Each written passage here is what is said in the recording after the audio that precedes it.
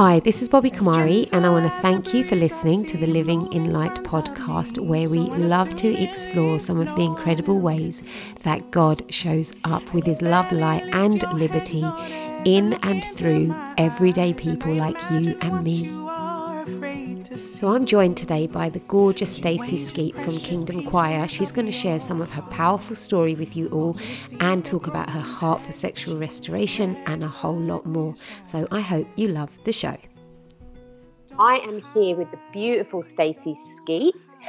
Loads of you will know Stacey from Kingdom Choir, who sung at the Royal Wedding last year and literally took the world by storm, and they still continue to do so. You might know her from The Voice, where she was a contestant a couple of years ago.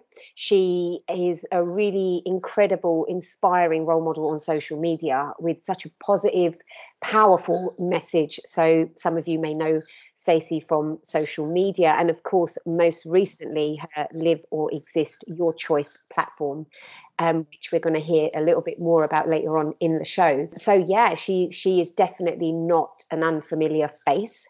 So I'm sure many of you do know her, but Stacey, welcome to Living Light. Thank you so much for coming on the show. Thanks for having me, Bobby. I'm super excited, Stacey, honestly. The reason I actually asked Stacey to come on this show is really, I guess, Stacey, for you to share your story, because it's so real, and it's a story of like liberation and redemption and such restoration. And I just think it's going to be so powerful because it's raw and it's gritty and it's so real. And that's what I love for the listeners of the show today to kind of get a glimpse into. But I do want to just put a disclaimer out there for anyone who is listening. We are going to be talking about sexuality. We are going to be talking about some really real and raw issues. And so if you have got young children in the room, it might be something that actually you would prefer to listen to privately, unless of course your children do have like a biblical understanding and a healthy understanding of sexuality. But if that's something that hasn't yet kicked in, then just a warning that this is going to be quite a raw podcast. Stacey, why don't you tell everyone, I mean, obviously I mentioned, what you do, but tell us a little bit about who you are. Wow, that is a loaded question. I am a daughter, a sister, a friend. I am pretty chilled in general. I love authenticity. That's something I really live by. And my ultimate heart is I care about a lot of things, but my deep passion is supporting women that have survived sexual trauma. So that's anything such as rapes, molestation, trafficking, all that stuff, and just really helping them come out of that and just, support that restoration process. So awesome. And that's definitely one of the reasons that I'm just loving, the fact that we're going to have this chat together. And actually that's what's behind Live or Exist Your Choice, right? That's the heart behind that work. So tell me a little bit about that. Yeah, so that's been on my heart for the longest time. But like anything that God gives you, it feels so bigger than me, because it's not about, Stacey, let's do this thing for hype. No, I felt God's heart all over it. I would hear the cries of the kids in my dreams, of the parents trying to find the kids. Like, it was a big thing. So I know that it's something that God wants on this earth. And so I finally stepped out this year to do it. So it's going to be huge, but for now we're starting with a 3-day luxury retreat, which we want to do once a month, and then also a membership mastermind. So if you're looking for somewhere just to have a safe environment to talk things through, to get really good support, I'll be doing it with a therapist and specialist for trauma, and we'll just do that with you twice a month on a conference call kind of setting, just like 10 women at a time. So we're going to build it and build it and build it. It sounds so great. I've seen the images of actually the luxury retreat, and that in itself is such a beautiful thing, because restoration is quite a beautiful thing, isn't it? Even the process, sometimes there's a sense that it it's ugly, but actually there's a beauty to restoration that we sometimes don't see. And I love the fact that the setting that you're providing for these retreats is actually really quite a beautiful setting. And it almost adds to that sense of God coming in and actually beautifying our places of brokenness. Exactly. And we really understand that environment is so important when dealing with tough stuff. And so I don't want to be telling you that you are worth this, you're worth that, and I'm putting you somewhere that is trashy. I'm not going to do that. So I want everything they experience to reflect God's heart. So that good. And actually, I love that you spoke about environment, because that's what I would love us just to talk a little bit about, because as some of you that are listening may know, I wrote a book recently called Sacred Sexuality, and a lot of the stuff that I looked at in the book was the environment that we grow up in that shapes our pursuit of intimacy, and actually shapes our sexual journey, shapes the way that we see connection, the way that we kind of see our value, our self-worth, how we give love, how we receive love. And so much of that is fundamentally shaped in the environment that we've grown up in. And so to hear about some of your story, tell me, or what was the environment like for you as you were growing up, from being a child and having intimacy role modeled to you, and how it began to shape, maybe unconsciously or consciously, how it began to shape your sense of value or your sense of connection or love. Like, what was intimacy like growing up with your family? So I have been really blessed to have two amazing parents that I know love me, and they show me that in the best way they can, because that's also very key. It's not that people don't love you, it's that they have a certain capacity to do certain things. So we need to separate wickedness from weakness sometimes, just a sidebar. But so I grew up in a nurturing home. I always knew, I was told I was loved, especially by my dad, every day, multiple times a day. My mum wouldn't necessarily say it, but I felt it. She did everything for me. Anything I needed, she would be there. So in terms of intimacy, I never felt afraid to share or to be open or to tell people that I love them. I would always be quite open and welcoming to people, and I wouldn't naturally have that fear of, oh no, what if I say something and they're gonna think this? I would just kind of feel free to say it. So I think that was a good start. I kind of built like a secure attachment from a young age.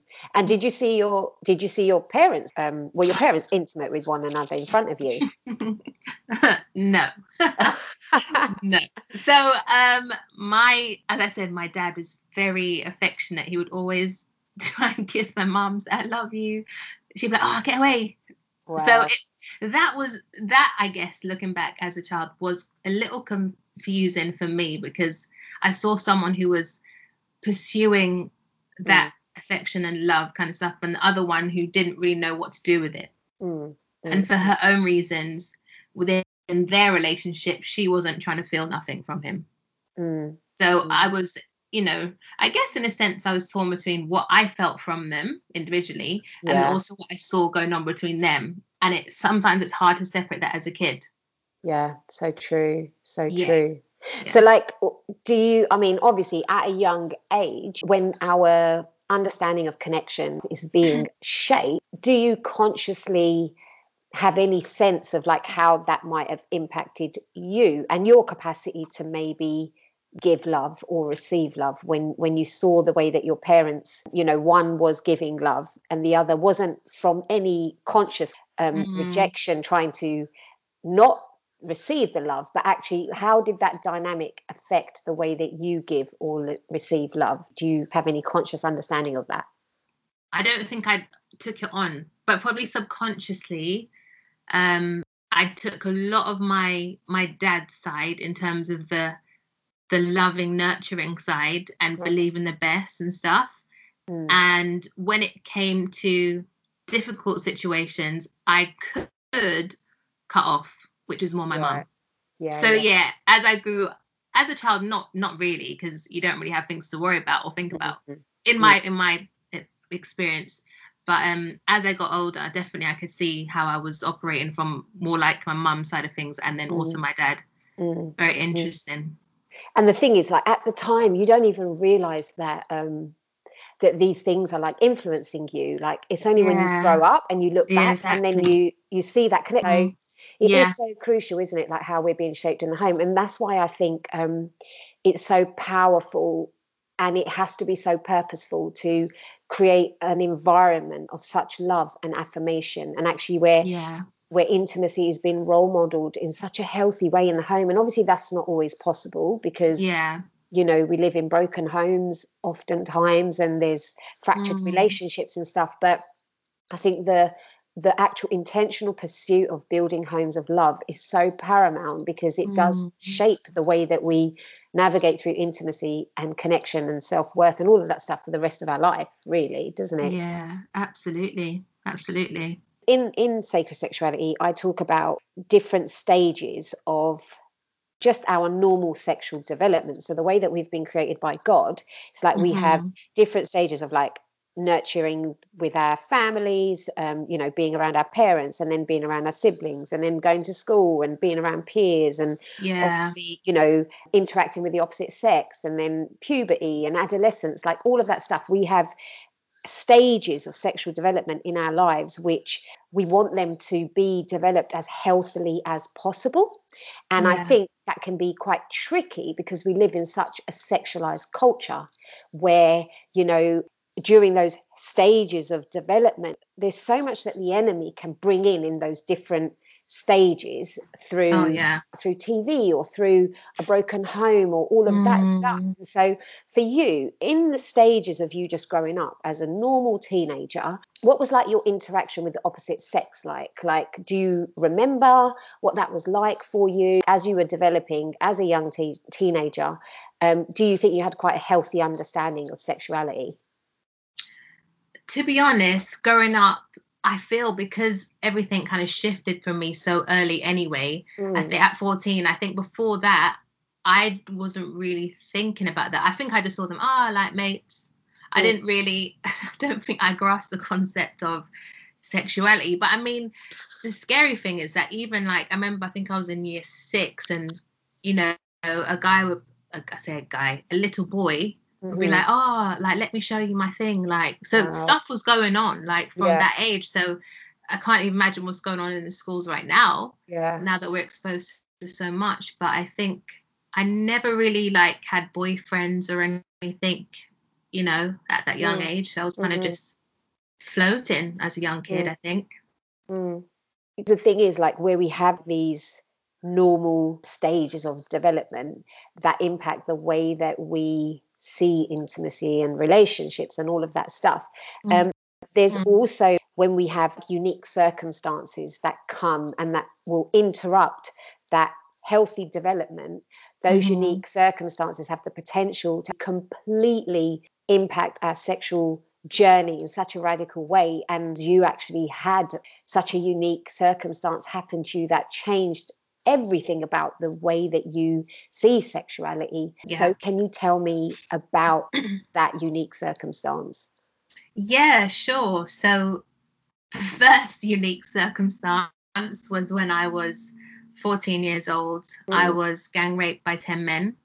And then I was raped another 3 times by individuals after that. And then I had lots of kind of sexual assaults within that because of the amount of lies I was believing about myself. I found myself in lots of difficult and scary situations after that. That's crazy, Stacey. I mean, even though I know that's what happened, but when you share it and when you talk about it, and actually the repetition in the sense that it didn't just happen to you once, it didn't just happen to you by one person. I mean, the different times that it happened and the scale at which it happened is crushing. To actually hear that happened to you, the way that it happened and the amount of times that it happened. So like what did that do for you? Like even just like the first rape alone. What did you think of what had happened? How did you feel? I think the most pressing thing I felt was numbness initially. And on that night, a seed was planted in my head that said, Stacey, you don't get to say no anymore. Like, you are not worth anything anymore. You don't have value. Number one, they took your virginity. You're not some prize anymore. Wow. You are dirty. You're tainted. So what makes you think that you can say no if someone wants sex with you, as if you're valuable or something? That was the biggest lie I was believing. So obviously around that time when, you know, guys would approach me, and I'd always notice it was the kind of like thuggy kind of guys that were just like, hey, them kind of guys that hang out on the street, right? Yeah. So they would approach and be like, hey, like, let me have your number. And obviously inside I'm thinking, no, because I'm just 14. Like my brain ain't even fully developed yet proper. But I would always say yes because I was afraid. What if they hurt me if I say no? I was afraid, what if they call my number right now and it's wrong? They might beat me up. Yeah. Because when you've been traumatized and you've experienced such violence at the hands of men, you're not really trying to get in that position again on purpose. Yeah. So everything you do is controlled by that fear. So I mean, initially I didn't want to tell anyone because I was threatened quite a bit on the night of the first gang rape. And one of the guys was like, I don't care how long I get in jail, I am going to get out. I am going to find you and I am going to kill you. So obviously, as a 14-year-old, you're not trying to tell no one. Yeah. But my friend, the day after, it was during the school week, and my friend, the day after, I went into school and I told my friend, and she was like, Stace, you have 3 days. It was on a Wednesday. And she's like, if you don't tell your parents by Friday, I will be calling your house and telling them myself. Wow. And I was like, oh, man. But I think in my head, I was thinking, oh, that's 3 days. I've got time to convince her. She wasn't joking. She called my house. Wow. And she did tell my parents. So if it wasn't for that, I think I might have, you know, kept the secret for a long time. So I do understand how people can feel so afraid to share anything because you're afraid of the consequence, right? What were some of the consequences aside from the emotional stuff, which I definitely want to chat about, but were there like physical consequences of the rape at all? Oh yeah, absolutely. And I actually still suffer now. So I mean, you wouldn't, unless you know me, you wouldn't know because I don't walk around, oh my gosh. Not at all. So I mean, for a good few weeks, every Wednesday, I remember after school, I had to go hospital and then just get injections just to clear myself out, just to get rid of any STIs or things like that. I wore a neck brace at school, which again at the time was humiliating. And then also had this thing on my back which would make you twitch because like the nerves and stuff were a bit off. So, you know, it was just a mess. And obviously at the time, the girl who actually took me to space for the rape, she started to bully me and spread rumors. She's got that neck brace on because she's given all these guys head. There's a lot of stuff, like emotional stuff going on. But yeah, definitely physical stuff. And it would cause me to not want to be like, now how you're with your girlfriends and you kind of lean on each other. Hey, like, love you. Like they love you. Like, it's fine. There's nothing to be afraid of. But I would sometimes get a bit like, oh my gosh, could get up. Because I wouldn't necessarily want you to love me for a while. Of course. Like, if I feel like I'm restrained or anything, I would feel like, no, get off. So I think those were the main things I initially struggled with. Yeah. Did telling your parents, like, did it bring you any relief, the fact that you know that someone close to you actually knew about it, aside from obviously your friend? Like, how was that for you, telling your parents about what had happened? Any relief? No, complete opposite. Right. So how it happened was they came after they got the phone call from my friend. They came up to my bedroom and they were like, Stacey, we're going to ask you some questions, just answer yes or no. So they didn't make me go into stuff initially. So they'd say things like, did you go here? They'd say, did they hurt you? Did they penetrate you? Obviously I'd be like, yes, whatever. And then I was like, okay, but don't tell anyone else, fine, great, my parents. But the police were at my house like 2, 3 in the morning.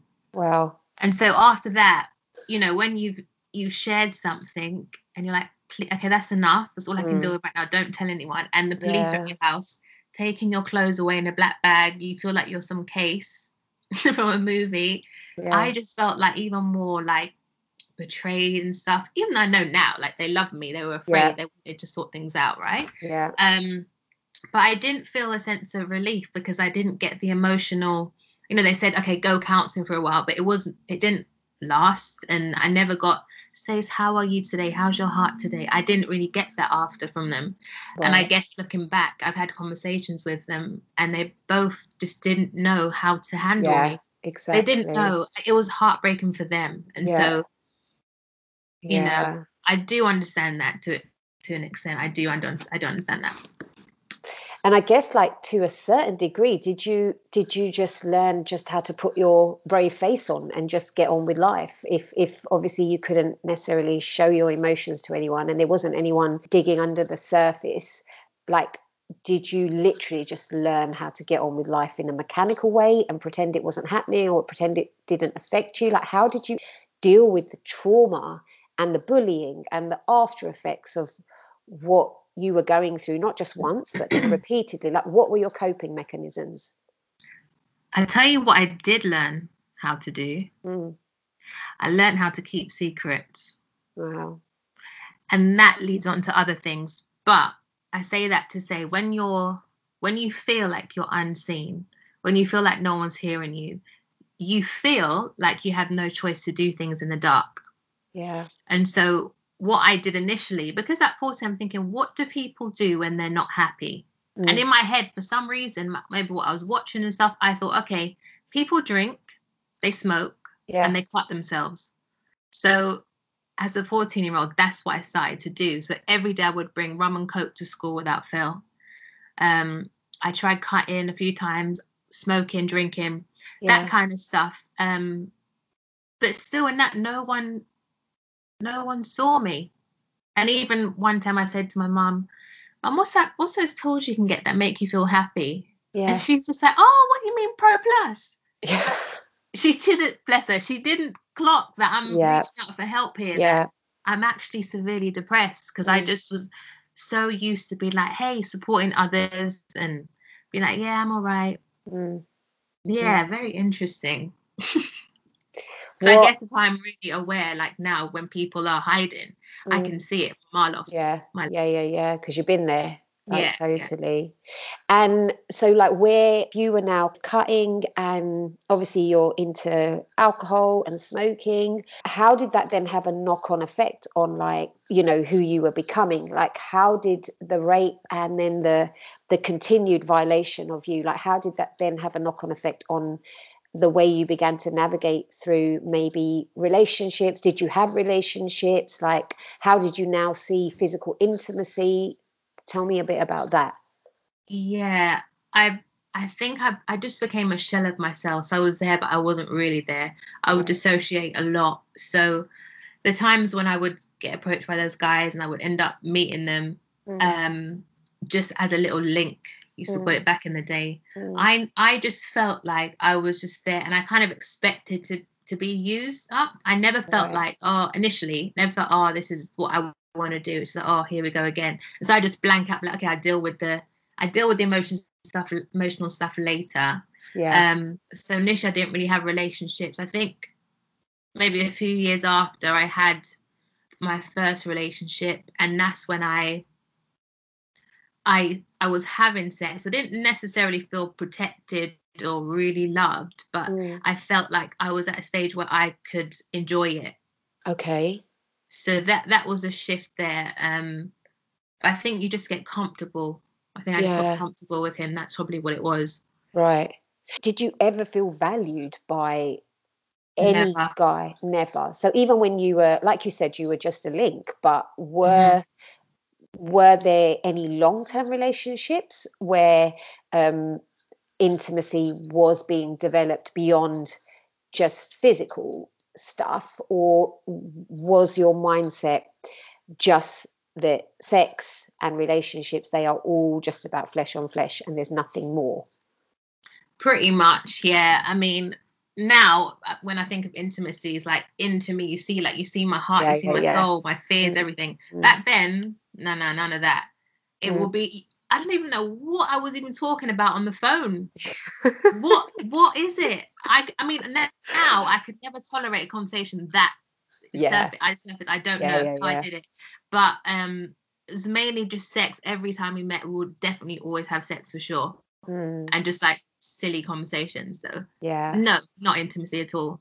And when you said, because you just mentioned that, you know, you began to actually then enjoy sex, from going from a place of like it being something that had violated you to actually now being something that you could, for in one way or another, gain pleasure from it. So how did that like begin to unfold? Like, where did it become something that you actually could enjoy? Was it because of the guy that you were with? Like, what was happening there? So I would say, number one, I enjoyed it just purely the physical feeling that you get. And that stemmed from an addiction to pornography and masturbation, which came shortly after the rape. And so because you know, you're in a constant cycle of fear and shame and guilt. And so when I get to the end bit, guilt, I need something that will make me feel just a little bit all right for a second. So I do that, but then I feel the shame, the fear again, and guilt, and it's just a messed up cycle. So when I was in that, I felt that I could just even use him to get that. But I became like, I don't care. I don't actually care, because I'm not cared about here. Don't necessarily care about you.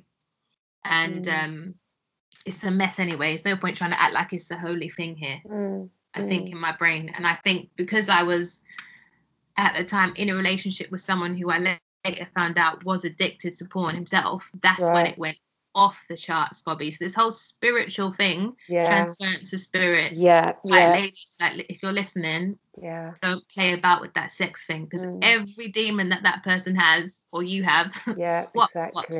And it will just be really tough. So that's really when I noticed it got really strong. So that's when I just started to feel the need a lot more.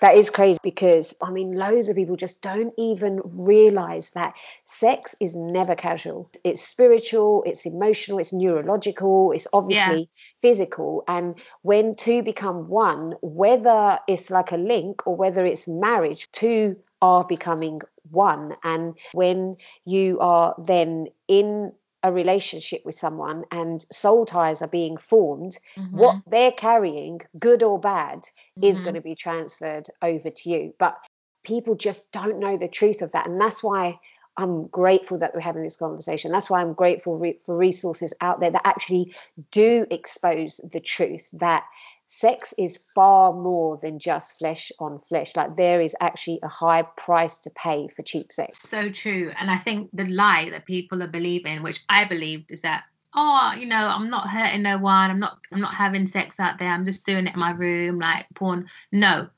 that is a lie from the pit of hell. And we need to stop believing that. We need to stop now. And I'm saying that as like a big sis. We need to stop. Because, you know, I was friends with this amazing lady. She used to be in the porn industry, ex-porn star. She's a Christian now, and she runs another ministry. And she would tell me what it's really like behind the scenes. So these women are not happy. They are forced to be high on drugs. A lot of them are suicidal. A lot of them have many diseases and infections. They are treated like absolute dogs. You know, one of my friends, she had scissors put up her. The stuff that they go through, there's feces, there's wee everywhere on the sets. They have to have sex sometimes for 8 hours straight. And they have to be on the drugs to even just get through that. So when you're masturbating and you are looking at that and you're tying your souls to those people, no wonder you come off and you feel like you want to kill yourself. No wonder you come off feeling depressed, that you've got this weight on top of you, because you are swapping spirits Yeah, it's that whoever they're carrying. transference. Yeah, you're creating a soul tie with a virtual image. You are actually Yes. making a Yeah. covenant with a virtual image. And when it comes to the porn industry, like, it gets so glamorized to the point where Oh, the lie, the actual deception that what happens yeah. in pornos, what intimacy should be like, when in fact Yeah. what happens in porno images or porno films or whatever, like, that's such a violation of the way God actually created sex to be. And it's such a messed up fantasy that if you end up seeing that as your norm, then you will never actually be able to have a healthy, intimate relationship with your spouse. Like, it's impossible to be engaged with pornography and then have normal sex with a human being, because Yeah. the two are so far removed. Like, one, when it comes to porn, it's like overexcites your brain, when actually God created us to, yes, be excited for sure, yes, to have our neurological wiring, excite us, but actually he also created us for human touch and for the pleasure that comes when two human beings are together in a covenant relationship. And actually, when we get addicted to porn, we're denying ourselves of real connection. But we live in a society where there is so much brokenness, where porn is a go-to, for depression, it's a go-to for fulfillment. And for you, certainly, the porn and masturbation was somewhere that you went, like, to escape, right? And to just actually get a release from the pain, even if it was temporary. It's so true. And even in that, Bobby, that thought process of, oh, I'm getting a release is temporary. No, you're not. You're killing yourself. Secret sins kill the body. Yeah. Literally, your physical body and your spiritual. It kills you. So you're not releasing anything. And if I was to put it in a sentence, porn is literally men masturbating in women's bodies. It's not love. Exactly. So we need to get very clear on the lies we're believing and what the truth is. Because you will soon find that you ain't going to find no truth there. You're not helping yourself. You're not healing yourself. You're not releasing yourself. You are chaining yourself up more and more each time. Yeah, because it's so enslaving. And even when you were just talking, I was just going to say, like, the scripture that does talk about, sexual sin is the only sin against the body. The issue with sexual sin is it is such a poison that will, in fact, like, open the door to the demonic, like, literally bring so much darkness into your life, and actually violates your psyche, where you don't even know who you are as a human. Yes. Because sexuality is such a fundamental part of who we are. It's a massive part of our identity. And so if we sexually are broken, or if we don't know who we are when it comes to orientation, and we don't know if we're a male or we don't know if we're a female, all of those things, you can never flourish as a human being. You can never grow in the divine purposes that God has got for you, because you can't be fruitful, you can't thrive, because at your core you are broken sexually, which has an impact on every part of you. Literally, Bobby, like, just as you're speaking, I'm just remembering, like, the whole identity thing when it comes to, like, porn, it's a madness, because porn will have you starting to dress like the women that you're seeing. Wow. And I remember there was a stage where I thought, okay, if they're rough, then that means they must really like me. What on earth? Who told you that, Stacey? That is not God's heart for me. Yeah. Like, you end up doing certain stuff that you're thinking, hang on a minute, I'm not actually an animal here. Why am I being treated like this? Yeah. But you desensitize yourself to so many things. You think things are normal. Yeah. And it's just not. And you think, oh, so this is how. So in this, I'm not getting any love on the outside. I'm being violated on the outside in the real world. But in this kind of world of the porn, I'm seeing these guys who are just, like, after these women who look hot, they've got the boobs, they've got all this kind of stuff. You end up molding yourself to look like that subconsciously, because you're thinking, oh, okay, this is how they get the men. Like, this is, I mean, then it can move into, oh yeah, control, which is really witchcraft. And you're like, oh yeah, you can I get now? Oh, I'm going to take you because I can control you now. It just is a mess, complete mess.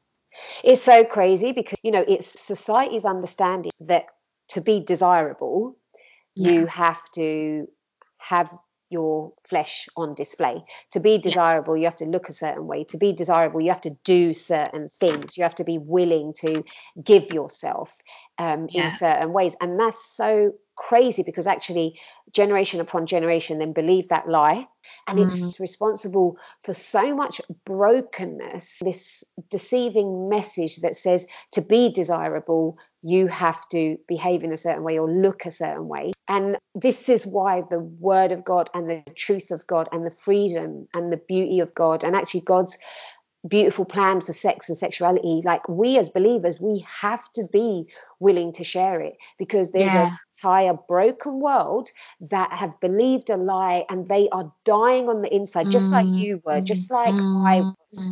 And actually the only solution is that God's love and power and his goodness and his truth would come and set people free. Like, that's the only solution, you know. Only. And because that's what happened to you. So talk me through how this cycle of you kind of being addicted to porn and then still being in violating relationships, or like, how did all of that cycle actually break? And what were some of the strategies that you found God giving you? Where was God in all of it? Like, tell me how things shifted for you. Right. Okay. So I'd say, number one, I got to a place where I was actually like, I'm tired of this now. I'm actually sick of this now. So do you know what? I'm going to fight for my freedom. That was the first step. Make a decision. What do you want? Yeah. Because there's no point moaning about something, and there's no point wallowing in something and you want something different, but you're just not going to do anything about it. Yeah. So you have to be willing to be uncomfortable for a while. You have to be willing to be like, oh man, I dropped off today, but are you willing to get back up? So it's having that openness to what your journey of healing may look like. So that's the first thing. And then I would say, if I'm going to talk about the porn thing, for example, that looked like, for me, telling a safe person, safe people, what I was actually dealing with. Yeah. So people are like, oh my, but how do I do that? Like, who do I tell? Like, simple things. Like, I've got a video on this on Facebook if you want to watch it. But basically, I would say, find out, have a think to yourself, where do you feel most safe? Yeah. So that's an environment. So you might feel safe in your room. You might feel safe like on a bench somewhere, on the hill, whatever it may be. So write lists of those things down. Then write out, who do you feel safe with? Is it a friend, or like an aunt, or like a spiritual mum, or something like that? And then you write down, at what time of day do you think you want to talk to them? Because some people, they prefer the night, they prefer the day. And then there you have the location, you have the person, you have the time. Therefore, there's no more excuses. You know when it's going to happen and with who. And then you make that phone call. Yeah. And you could be like, oh, no, I'm just going to text them. Remember what I said before? You have to, be radical with this. So be brave. And what you say is, you say, hey, whoever it is, I've made a decision to pursue my healing. And part of that looks like me being transparent and vulnerable and having some accountability. Would you be open to walking this journey out with me? Just something like that, in your own words, whatever. And then if they say, oh no, I can't, don't take that as a rejection. That's really key. Immediately don't choose not to take that as a rejection. That can just mean like they've got a lot on, right? But if they do, then weekly check in with them. Get yourself, like, practically stick things on your computer and your phone that kind of filters stuff for you. So you can use things like Covenant Eyes or XX Watch, things like that. So basically your accountability partner will have a log of your history. So if something pops up, they can say, hey, like, what triggered this kind of stuff. But spiritually, which is the most important thing, when you get ready when that kind of sensation comes in the night and you're like, oh yeah, I'm about to just watch some porn now, masturbate, I'm just feeling whatever, identify why that has come. So are you tired? Are you just bored? Are you feeling a bit overwhelmed? Are you stressed? They were like my things. If I feel overwhelmed, if I've got a lot to do, I would find myself doing that, or if I was really tired. So identify what your triggers are, write that down. Next thing you do is you write down, what lies are you believing? It could be like things like, oh, God doesn't care anyway. He's not even talking to me these days. Lie.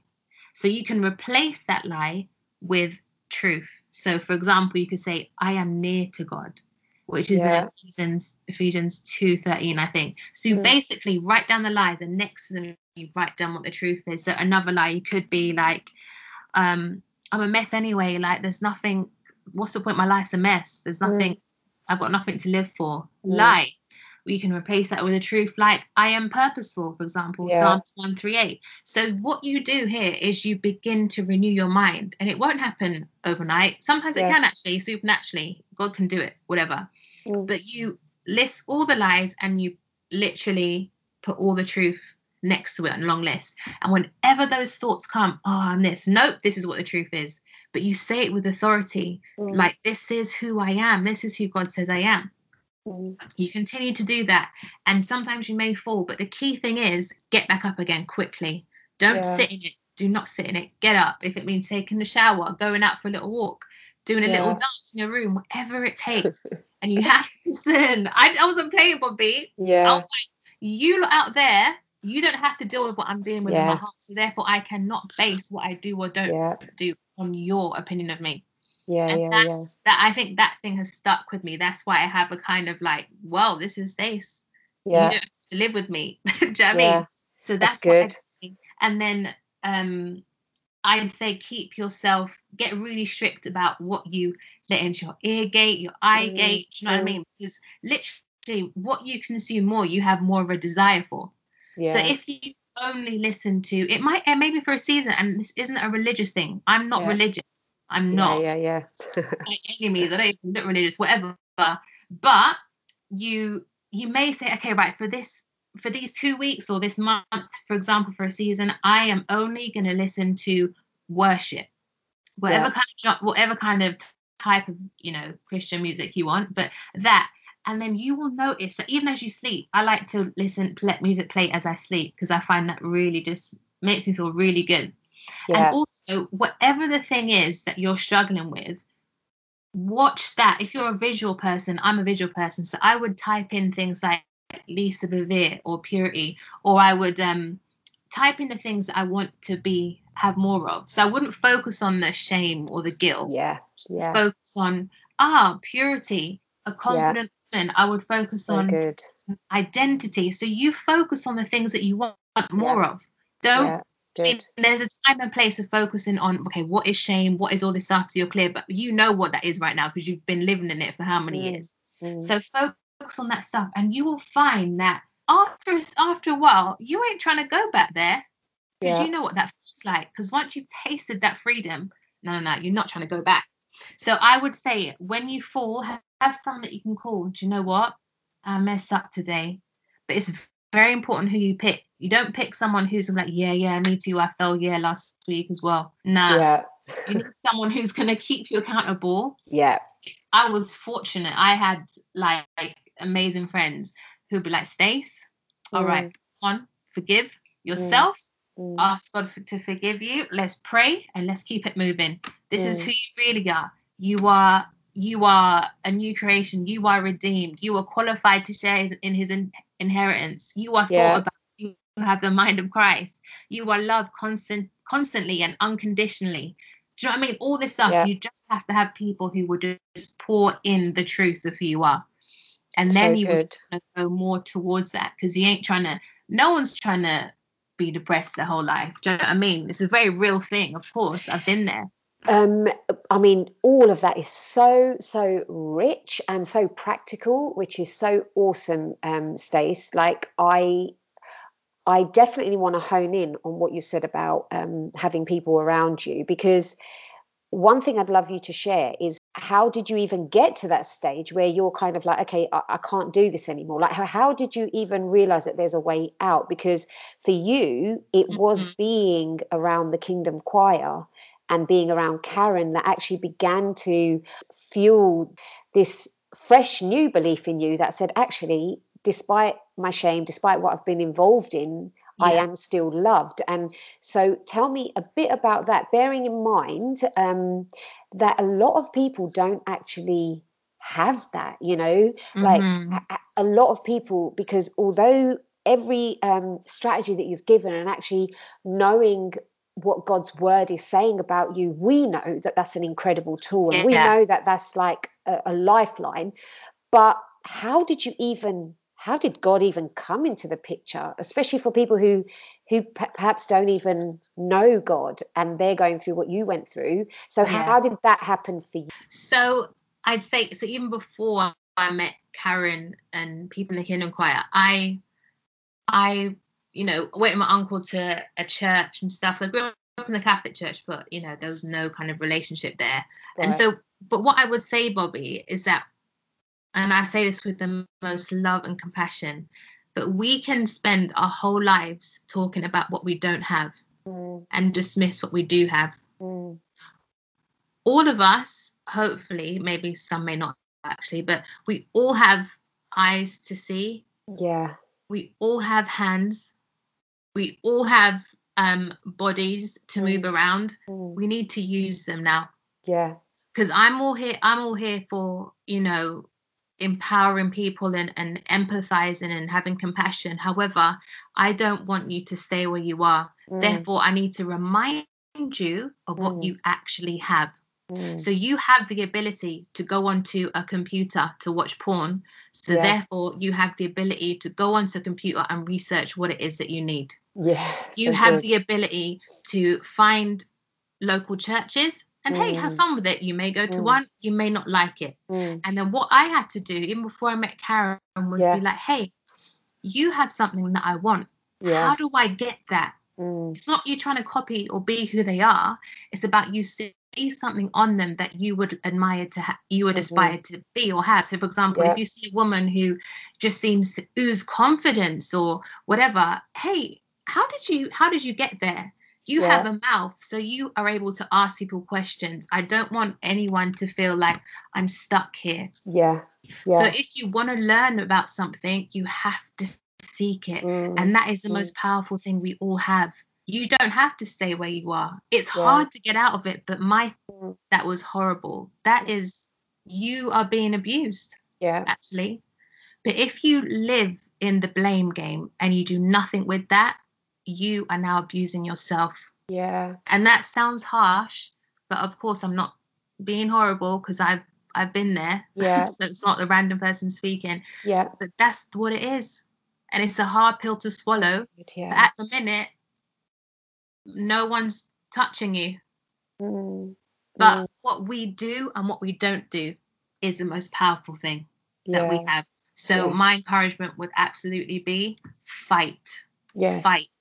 I don't care if it hurts, because it's almost like if you take a little baby to the doctor and they have to have a little injection or something, and you know it's going to make them better. You're not going to not give them the injection just because they're crying. Yeah. I don't like to see you cry. I don't like to see you in pain. But you know what? I know what the end is going to be. Yeah. If you do these things, that crying is going to be nothing compared to what you will experience. So that is what you need to focus on. Do not let the enemy stop you just because you're feeling a little bit of pain. Actually, you have the capacity to deal with a lot of pain. That's the whole reason you're in the position you are right now. So don't be afraid. You are powerful. You are strong. What you need to focus on is what you want. And that is what you will see. God, that's so good. And what has that actually looked like for you, for Stacey, since you began to put your trust in God and you let him order your steps and began to be led by his grace, and at the same time you partnered with him and you were militant and you went after love and you went after purity, you went after freedom. You are now enjoying an incredible relationship with the Lord and you are actually walking in purpose. So tell us what life has been like for you since you disengaged with those lies that you experienced and actually began to walk in truth. What does that look like? Do you know what, Bobby? I'm even smiling. It just is so liberating because you can go anywhere in the world and you can just have peace in your heart because you actually love who you are. Yeah. And you know that you're loved. And you know that actually, I think when you really get that you actually have, number one, a responsibility for your own joy. Yeah. For your own kind of stuff. Then, and on top of that, you have the ability, which I didn't know I had before, to say no. It changes everything when you can say, actually, nah, It's so fun. Like within my friendship circle now, which is mainly the kid on choir, friends will be like, oh, nah, Stacey ain't even going to do that. Like, they know that now. They know that now. If Stacey ain't on it, she's not going to do it.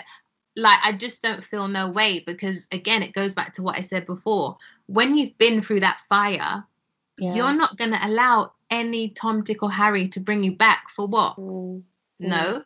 So you get very not guarded in the sense of, right, I don't want you to touch me because you'll hurt me. It's not that. It's just a healthy one that says, actually, I know that if I do this, or if I engage in this, it's going to bring me back to here, because I know who I am and what my triggers are. So therefore, I know you want me there, but I can't do that for you right now. Yeah. So I think it's just been really, and I think over time, when you think you're in the thick of it and it's all hell's breaking loose and stuff, you learn so many things about yourself. And so once you have those tools in your tool bag, so to speak, you can use it in any situation. So good. So whether it be, I went on then to, break off an engagement, or whether it's because I'm not perfect. Do you know what I mean, Bobby? This is only one aspect in my life that I've overcome, but I still hurt like everybody else. I still feel pain, but ultimately I still have a decision to make with what I feel, what happens after that. And that's what I want to encourage people to know, that no matter what it is, what now? What are you going to do with that? What am I going to do with that? I mean, that's empowering. I mean, literally, Stace, we've got about 3 minutes left. The time has gone by so quickly, and I've loved what you've shared. Honestly, it's been so rich, like so rich. I would love you just to share like what you sense God saying just right now for the listeners. What does God want to say through you? What does his love want to say through you to the audience right now? Okay. What I sense God saying is that I see you. Yeah. And you're actually going to be okay. You're actually going to be okay. I know it hurts. Yeah, I just sense I just sense that the theme of what we said, just be brave. Just be brave. You're going to be okay. Yeah. And I just feel like arm yourself up, like get that armor on, girls, like get your armor on. And so just go into battle. You might need to go into that season where you go into battle for a while. But remember what we said, you are guarded by God. To Timothy. Learn the scriptures for the specific doubts that you have in your mind, so that when the doubts come, know the word of God is a double-edged sword. It pierces through the bone marrow. That's a sharp thing. So good. Yeah. That's pretty sharp. So whatever your fears are, hey, you don't have to stay there. Replace it with the truth. That's your biggest weapon. And be brave, go into battle, and pursue and receive the healing that is actually available to you already. So good. And it's not just for girls, is it? It's like, boys, come on, like this is a word of freedom for not even just this generation, because these complex, like fragile issues, I mean, they are enslaving every generation, whether it's the youngest child, whether it's someone, I remember speaking recently at an event, and I had like a man in a wheelchair who was probably in his 80s, and he had tears in his eyes when he was like, how do I break free from the spirit of the world? And he was in his 80s. Do you know what I mean? So this is a word for everyone who may be wrestling in this area. And that's so good, Stace. That's so good. I'm just so pleased to hear from you. And I know everyone who's listening will be too. Just as we close, I'm just going to 30-second prayer. And then we're gonna close the podcast. All right, cool. Jesus, thank you. I love you. Yeah. And right now I just release your presence over every listener right now. I just pray that you would encounter them wherever they are. And I pray for courage. For these people that are listening. Courage. And there's no courage without fear. And I pray that you would give them insight and visions, and give them that strength that they need to pursue the things they need to pursue. Give them divine strategy that works specifically for them, for where they are. I pray for the relationships around them, that they will begin to be seen the way you see them. I pray that they'll be able to learn how to receive your forgiveness and then forgive them, so that they can forgive others, so they will not remain in a place of bondage. Father, I thank you that you are going to continue to show them who you are and who they are in you. Yeah. Thank you, Jesus. Yeah. Amen. Amen. Amen. That's so good, Stacey. I'm just going to add something to that prayer. Lord Jesus, also thank you, God, even as everything that Stacey has prayed, God, I just thank you that you, we have full access to you. Like, even when we are in the middle of process, and then we're in the middle of things that are imprisoning us, like, we can come to you. It doesn't matter how many times we might fall, like, we can keep running back to you. There is no end to your mercy. There's no limit to your mercy. And you don't want us to come to you when we're all fixed and, we've got a pretty little bow and it's like, oh yeah, I'm holy now, or, I'm qualified now. Like, you are the God that comes and walks alongside us, despite us being unqualified, despite us being frail and fragile and broken. And in that place of brokenness, you show up again and again and again, because when we are weak, you are strong, God. And that's not a license to sin, but it's a place that says, invite me into your struggle, invite me into your process, because I am real and I am love and I am here for you, and we're in this together. However long it takes, we are going to get through this, because I am your Father in heaven and I love you and I've got an amazing plan for you, and you are not alone. So Jesus, we just thank you for that. Thank you, Heavenly Father. Thank you, Jesus. Stacey, babes, thank you so much. My pleasure. You are wonderful, and I just know that so many people would have been blessed to hear from you today. Yay! Thanks for having me, Bobby. My absolute pleasure. Thank you so much for joining me for today's show. I hope it blessed your socks off.